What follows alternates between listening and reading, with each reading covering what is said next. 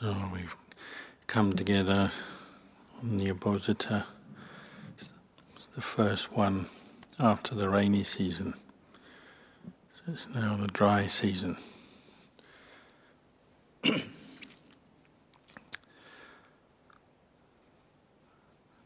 suitable time for practicing more in the outdoors with the warm weather, sitting, walking meditation, even staying in a grot or a tent or on a platform.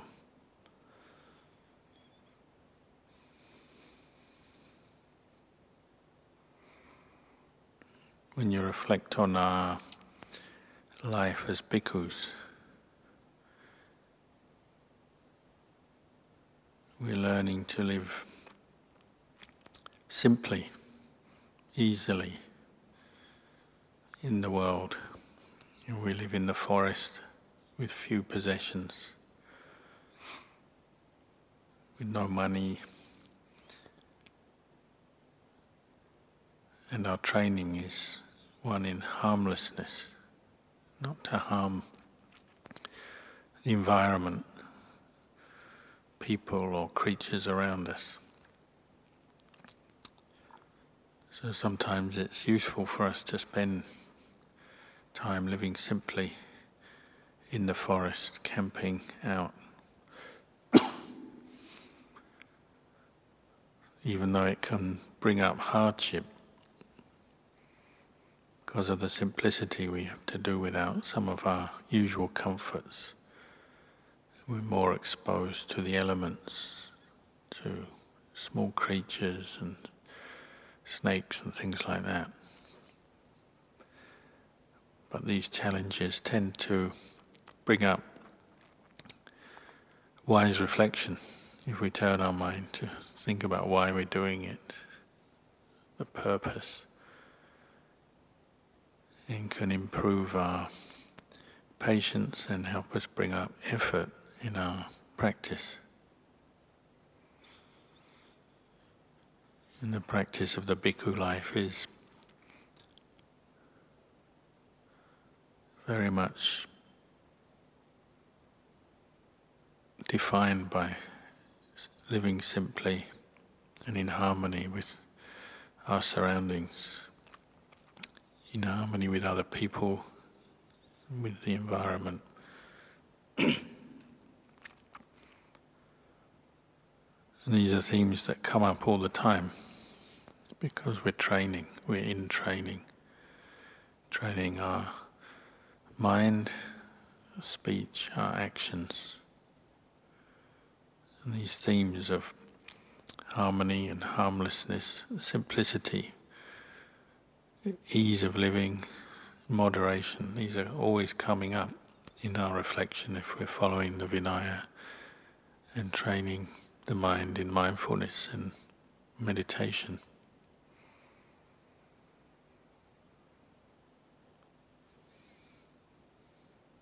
There's one time some Western journalists talked to the Thai king. They were making a documentary about his family. They were asking him about the difference between Christianity and Buddhism and the concept of original sin, and asking him whether Buddhism teaches anything like that. And he answered that no, it doesn't. The Buddha's teachings talk about the original mind or the pure mind. That's without defilement, without suffering. And we're practicing to, as it were, get back to the original mind, the pure mind, by clearing away our delusions and attachments that we've built up over our life and over many lives.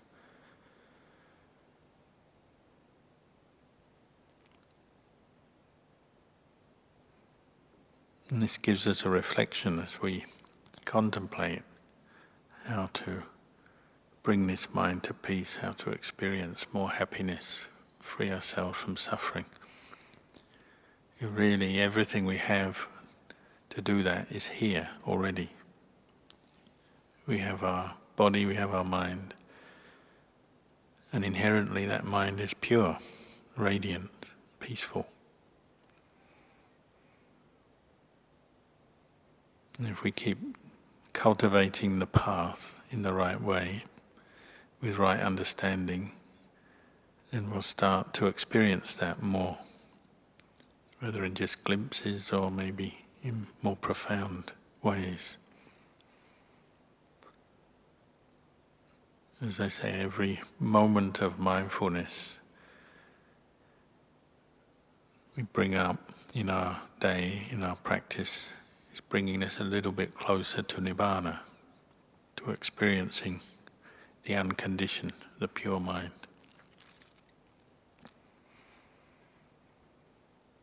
So our practice is about training body, speech and mind, but ultimately training the mind. And so these are the qualities that we're developing, and the simplicity, the moderation, the compassion, the mindfulness are all supporting that. You notice if you're paying more attention to your own mind, bringing up mindfulness, contemplating things, considering things, it's quite natural that the qualities of kindness and compassion arise as you do that. Because you're taking interest in your own mind and where suffering arises, why it arises, and how to deal with it skillfully and how to end it. That interest, that attitude is one of caring, taking care of our mind and our whole life.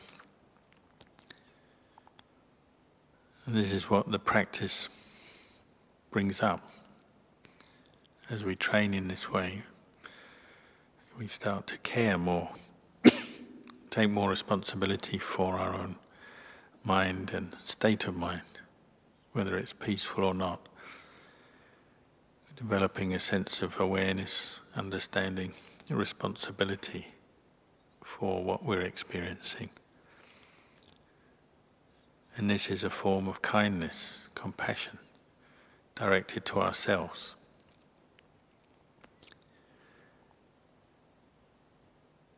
When you take the time to put effort into developing mindfulness and contemplating the truth, you're giving yourself self-respect, as you're treating yourself as something of value, as a person, a human being with a body, a mind. If you're putting effort into the practice, into this training, then it implies that we give value to ourselves. It's worth doing this training, this practice. And this is a form of compassion. Obviously, as we learn to give value and respect ourselves through the practice, then we, in the same way, learn to give respect and value to others. So as we learn to respect ourselves, we respect others. Because the more we understand our own mind, our own life, and how suffering arises, how to deal with it, how to end it, then we can see similar things in others. We understand how others may suffer just like we do, how others wish to be free from suffering just like we do. So we tend to become more sensitive, more aware through the practice. And this is the practice and the development of kindness, compassion, back with wisdom through the experience that we gain in the practice.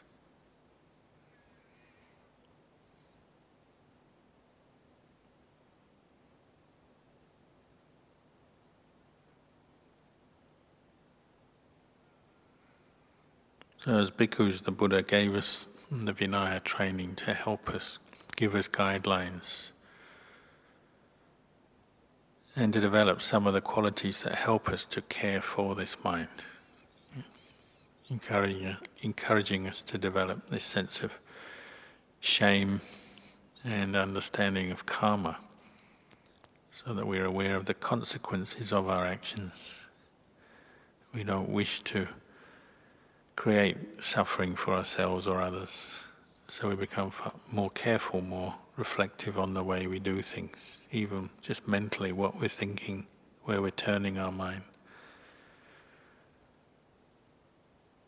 And this sense of shame, it's not the same as guilt. It's this sense of, it's a positive, wholesome quality. One of the, you might say, the beautiful mental factors that affect the mind through the practice as they come up in a good way.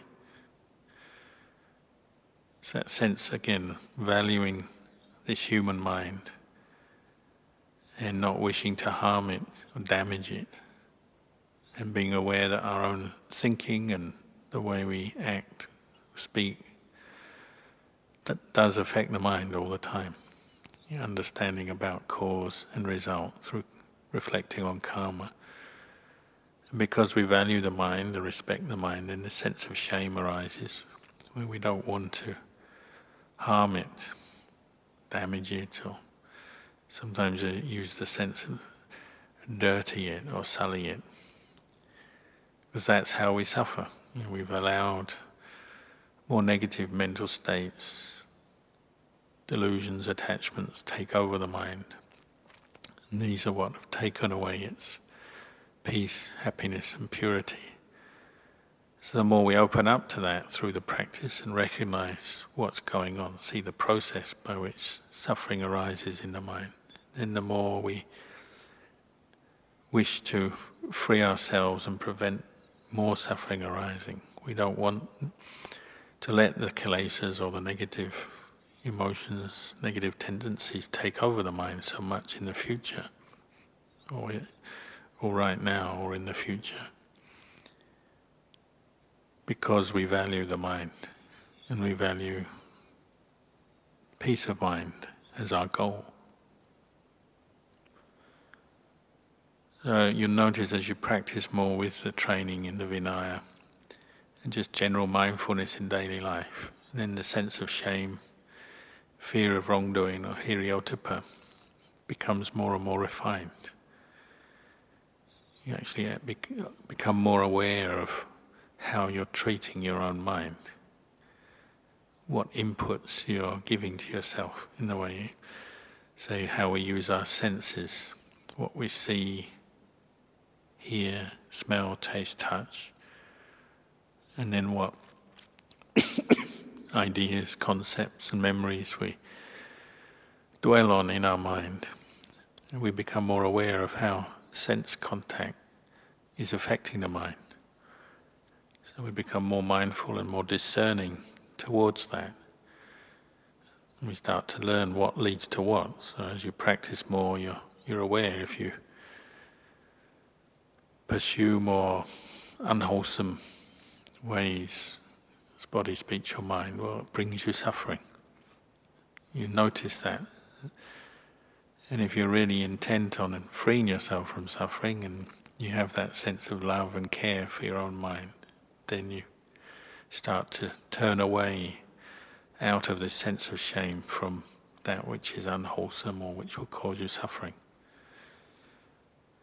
Sometimes this can be subtle, like we probably all know how sometimes you can take the Vinaya rules which are given to us by the Buddha and a very skillful way of training human beings, and yet even then a Vinaya rule can sometimes be a cause for suffering when we grasp at it wrongly or attach to it with a sense of self. So sometimes it can be a cause for, say, aversion to arise when you try and, out of faith or commitment to the Vinaya, to keep it strictly, and then you notice when you make a mistake or lapsed, didn't keep a rule properly, sometimes we turn on ourselves, blame ourselves, Or sometimes we're looking outwards at other people and blame them, turn our mind on them. And the Vinaya becomes a tool for kilesa.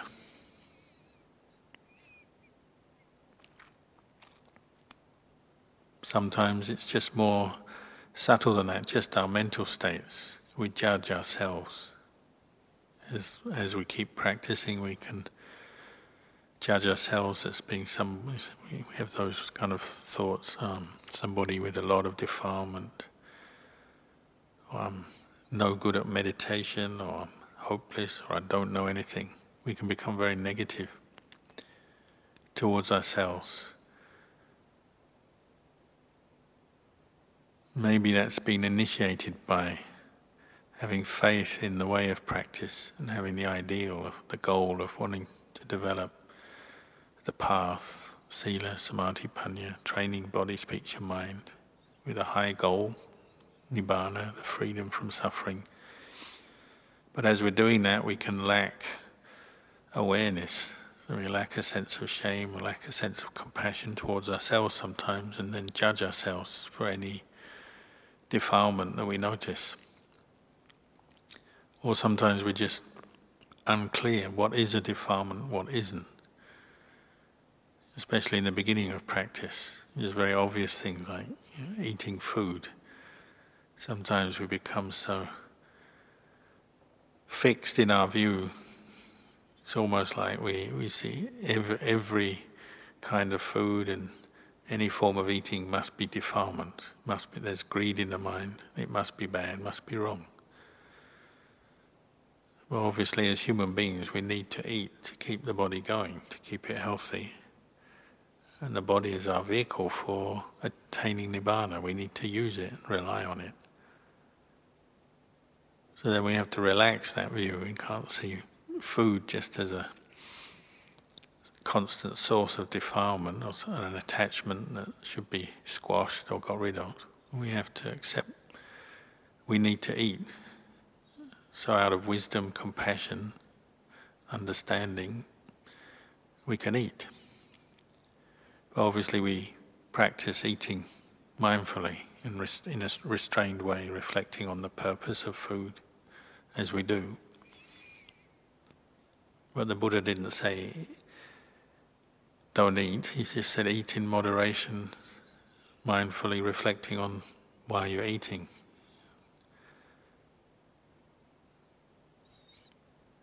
So this is how the skill of a monk is learning how to practice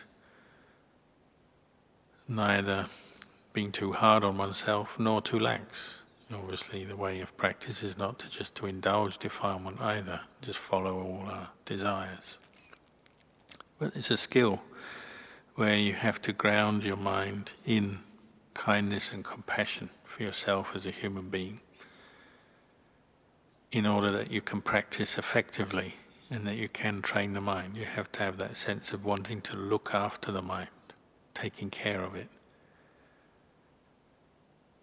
You might say this is part of right effort, you're learning what is a balanced effort, neither so harsh nor so relaxed that you lose track of the Eightfold Noble Path. As Ajahn Chah used to say, we have to act like our own parents in terms of the decisions we make and the attitudes we have towards ourselves during the practice. We've left the home life, so now we're our own parents. Even though we have teachers and Sangha members to help us, give us reflections.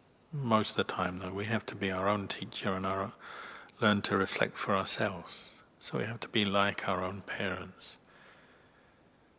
And Ajahn Chah used to say, if parents are too harsh, then they push their child into a corner, and a child loses sense of proportion, maybe becomes depressed or develops a very negative outlook because it's always being scolded or bullied. But then you can't spoil the child either. You can't just indulge all your desires because you'll never develop enough restraint, mindfulness or patience to let go of defilements. We have to learn how to treat our practice and develop a skillful attitude to it, and be able to adapt and adjust between sometimes being strict, sometimes being more relaxed with ourselves, depending on what's required, what's needed. If we're too rigid, then there's no wisdom arising, and maybe even compassion disappears and just becomes a blind attachment. What you might call sila patabharamasa, where we just attach to certain views on the practice, certain rigid ways, habits, without reflecting, without seeing the higher purpose of training the mind to free it from delusions, from attachments, from defilements. Occasionally even the practice can become a cause for increasing defilement. So when we become very strict with ourselves, very over-rigid, over-strict, we may become more angry, more miserable as a person as a result of our practice. Or if we indulge too much, well, we may become more greedy than we used to be before, more indulgent, more lazy, more selfish.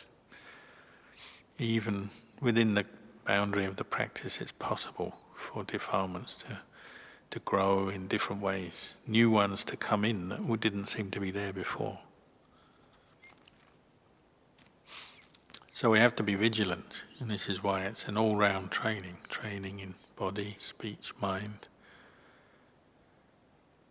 And these two qualities, hiri-ottappa, they're essential for the practice, because they're the guardians of the mind. They look after the mind, protect it from getting caught into defilement, or if defilement's arisen, then the sense of shame is that quality that wants to abandon the defilement as quick as possible, not let it affect the mind anymore.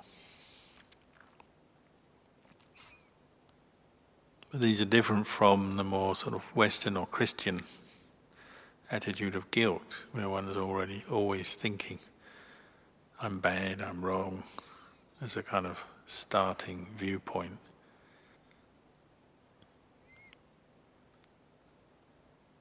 That tends to lead to depression and negativity, which is just self-feeding all the time.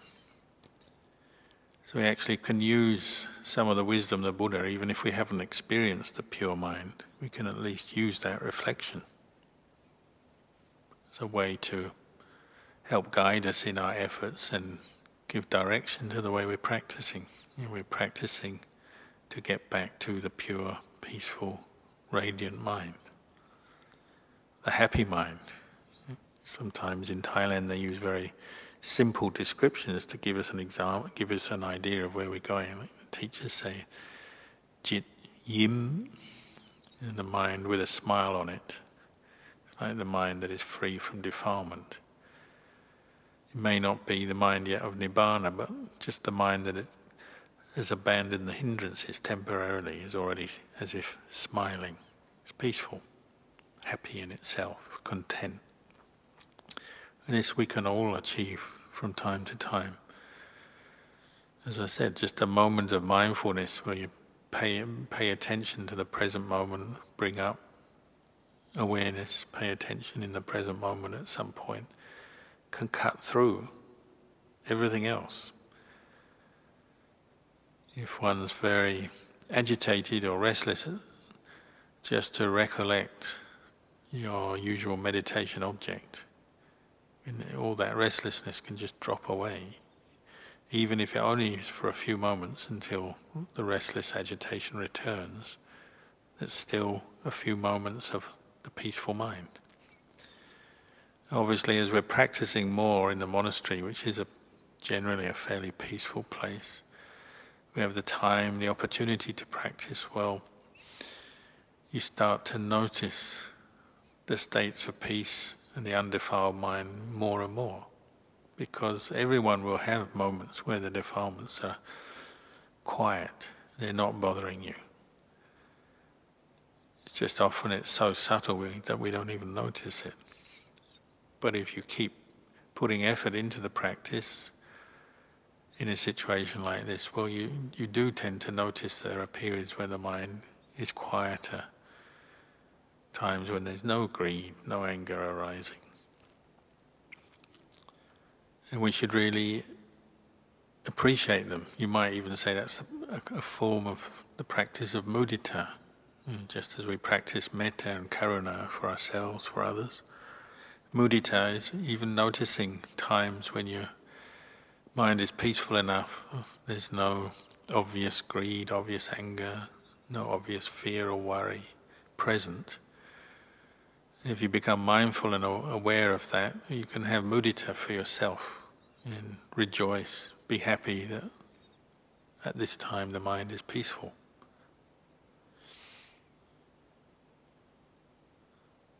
Mudita is a more subtle brahmavihara which often takes time to develop and mature. Kindness and compassion, we often, we can bring up those concepts quite quickly and put effort into developing them. Especially as wisdom arises, we understand ourselves more, understand others more. They become more natural to the mind. But mudita often is something we have to really appreciate. You appreciate the good of your own life, practicing like this, and some of your achievements, things you've learned, states of peace you've experienced, the precepts you're keeping, the harmlessness of your life. This is something over time you may subtly start to appreciate and have mudita for yourself. Or turning to others, maybe mudita for other members of the Sangha. Just recognizing the goodness of this lifestyle and having the appreciation for the others around you. Then outwards from that, appreciation for others anywhere in the world, whether they're Sangha members or laity who do good in different ways, are not harming each other, are trying to help each other in their families, in the workplace, just out in society generally. As you become more aware of the quality of mudita, then obviously you notice it more and it comes up more in your way of thinking. And it's another source of peace. If you can have mudita in your mind is going to be peaceful, at least on one level. You're not caught into jealousy or envy, selfishness. You can be able to appreciate with mindfulness in an open, unbiased way, with wisdom. You can appreciate the good in yourself or the good in others. And this is part of the result of the practice, is that we start to see things the way they are. As right view comes up, wisdom and understanding comes up. You're looking at yourself and the world around you with the eye of wisdom, with clarity, with mindfulness. So not from a biased perspective, from a sense of self or attachment or confusion or suffering. You're just seeing the way things are. So if you see good in yourself, then you recognize it.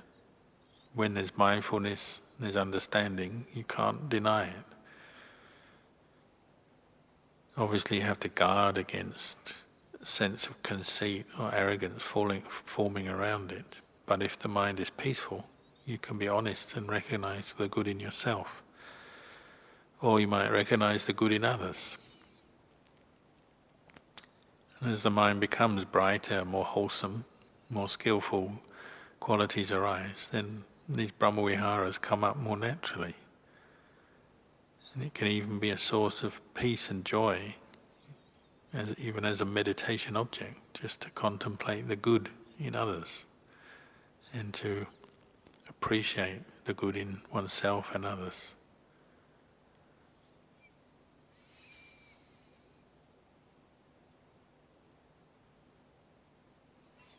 So as we practice, the brahmaviharas tend to develop simultaneously. As you develop more self-awareness, more understanding of the path of practice, you just naturally become a little bit more kinder, compassionate towards oneself and others equally. It's that sense of the unconditional kindness and compassion. So they compare it to the light of the moon, say on the full moon night. It shines down on the world below. It doesn't choose where it shines. It doesn't choose which person it shines on. It just shines on everyone, everybody, every place. The mind tends to be like that. As we practice more and let go of some of the coarser defilements, the mind becomes brighter, and that brightness, the purity of the mind, is unbiased, unconditional. So it affects us in a good way, but it also affects the people around us in a good way. Sometimes it's very subtle, hardly notice. Other times maybe the mind is obviously bright, and it will have a very clear, good effect on oneself and others.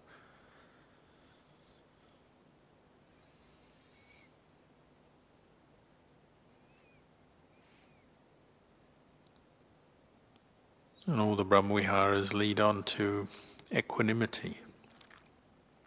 Again, when there's more consistent mindfulness arising and we're considering and contemplating the truth, well, the truth brings the mind to equanimity because we understand the way things are more clearly.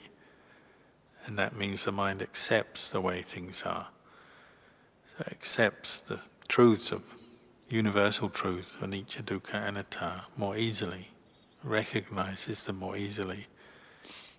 So it's more, the mind again becomes more peaceful, but not peaceful from avoiding the real world or avoiding suffering or avoiding anything, but just seeing the way things are, the transient, changeable nature of this body and mind and the world. Seeing the inherent dukkha in this world, in this body, in this mind, in the things around us. The instability, the changing nature of things, the constant pressure on us because things change. Nothing stays the same. We're constantly under pressure, and it's difficult to bear with. And that's the nature of dukkha, is living in this world. It's difficult to bear with change and the conditioned nature of things. But when the mind recognizes that with mindfulness, with wisdom, equanimity arises. Because the mind doesn't fight against pain and suffering, it just recognizes it as a quality. It's like that. We get pain, aches, pains, injury, illness in this body. But with mindfulness and wisdom we accept them, that's just the way it is. Or the people we love have pain or injury or aging or facing their death. Same. We come to understand with mindfulness it's just the way it is. And the more we reflect on the truth, the mind can come to terms, be at peace with it through acceptance. When we're not practicing in this way, the mind just tends to resist dukkha all the time. Resists impermanence, resists dukkha, so it's just battling away in a losing battle. When we have no mindfulness, then every bit of dukkha is a big problem. The mind takes it seriously, attaches to it, generally ends up hating it. So we become more and more miserable as human beings. But when we develop more mindfulness, more equanimity from the mindfulness, we can understand dukkha, as a noble truth, and accept it. When you reflect on your body and how it's changing, aging, gets sick, you can just accept that's the way it is of a human body. You don't have to battle everything. You just accept it's like this. Mindfulness and wisdom brings a certain beauty to the mind. Beauty in the sense that the mind is still bright and seeing the truth peacefully rather than getting caught into attachment, and aversion, and resisting the truth.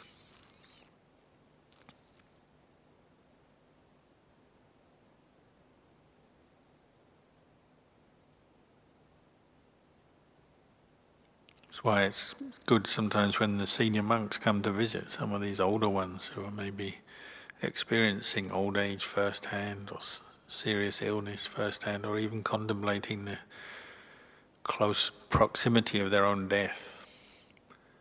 Because they show you what a lifetime in the robes does. It gives you that balance of outlook and attitude. Gives you the mindfulness just to know the way things are and accept in your heart peacefully without always fighting or trying to get away from. You'll notice when we start the practice, when we first ordain, the mind is just struggling around. Can't settle down, it's never satisfied, never content, never getting what it wants. But if you keep practicing with that, contemplating, seeing the suffering that comes from holding on to desires and attachments, then you naturally want to let go. You can see the way to peace is letting go, it's not holding on.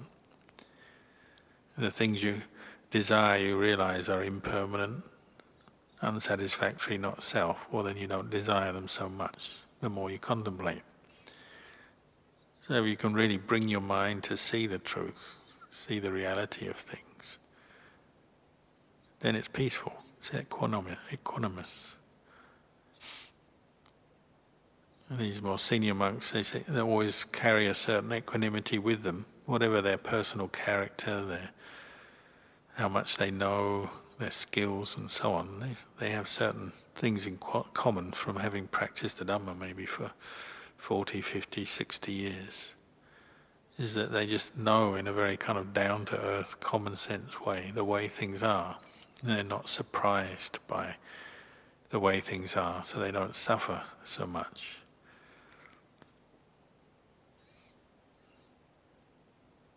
They can reflect, it's just the way it is. When we begin the practice, it's very hard to accept things it's just the way it is, because we're still full of all kinds of plans, desires, ambitions.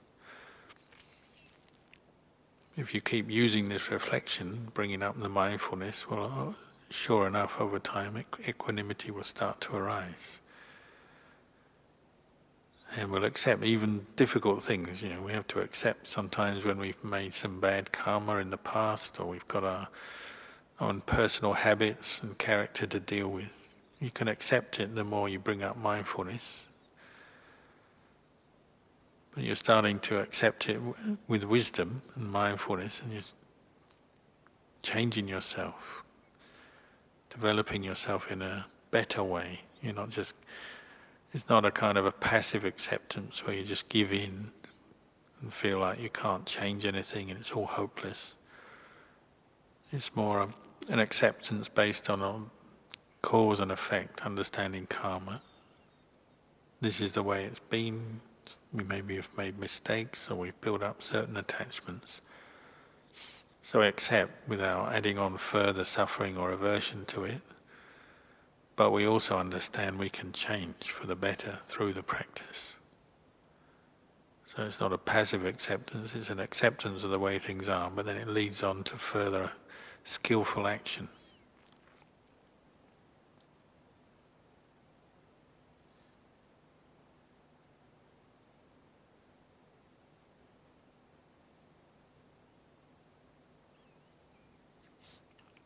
So as we enter the summer months, maybe use your time wisely to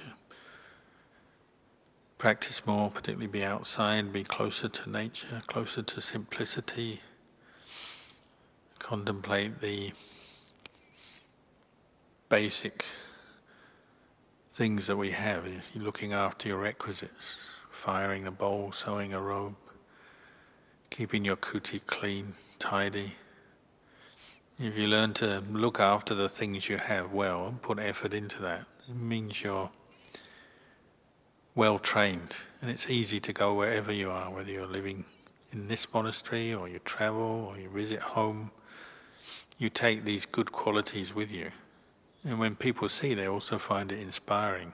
And when people see a Buddhist monk who has just basic possessions and they know how to look after those possessions, they're not seeking a lot extra. This is inspiring for the world, Because the world, most people know they're caught up in all kinds of desires, ambitions, got too many things and possessions. Their lives are very complicated and they're suffering for it. So people appreciate somebody who's developing simplicity, mindfulness, and bringing their mind to an understanding of truth. We can be something useful to the world, a benefit to the world. Again, this is the practice of Brahmaviharas. The more you understand how to train yourself, the more you can pass that on to others, either through being a good example or even teaching, spreading the Dhamma. So I'll leave you with these reflections tonight.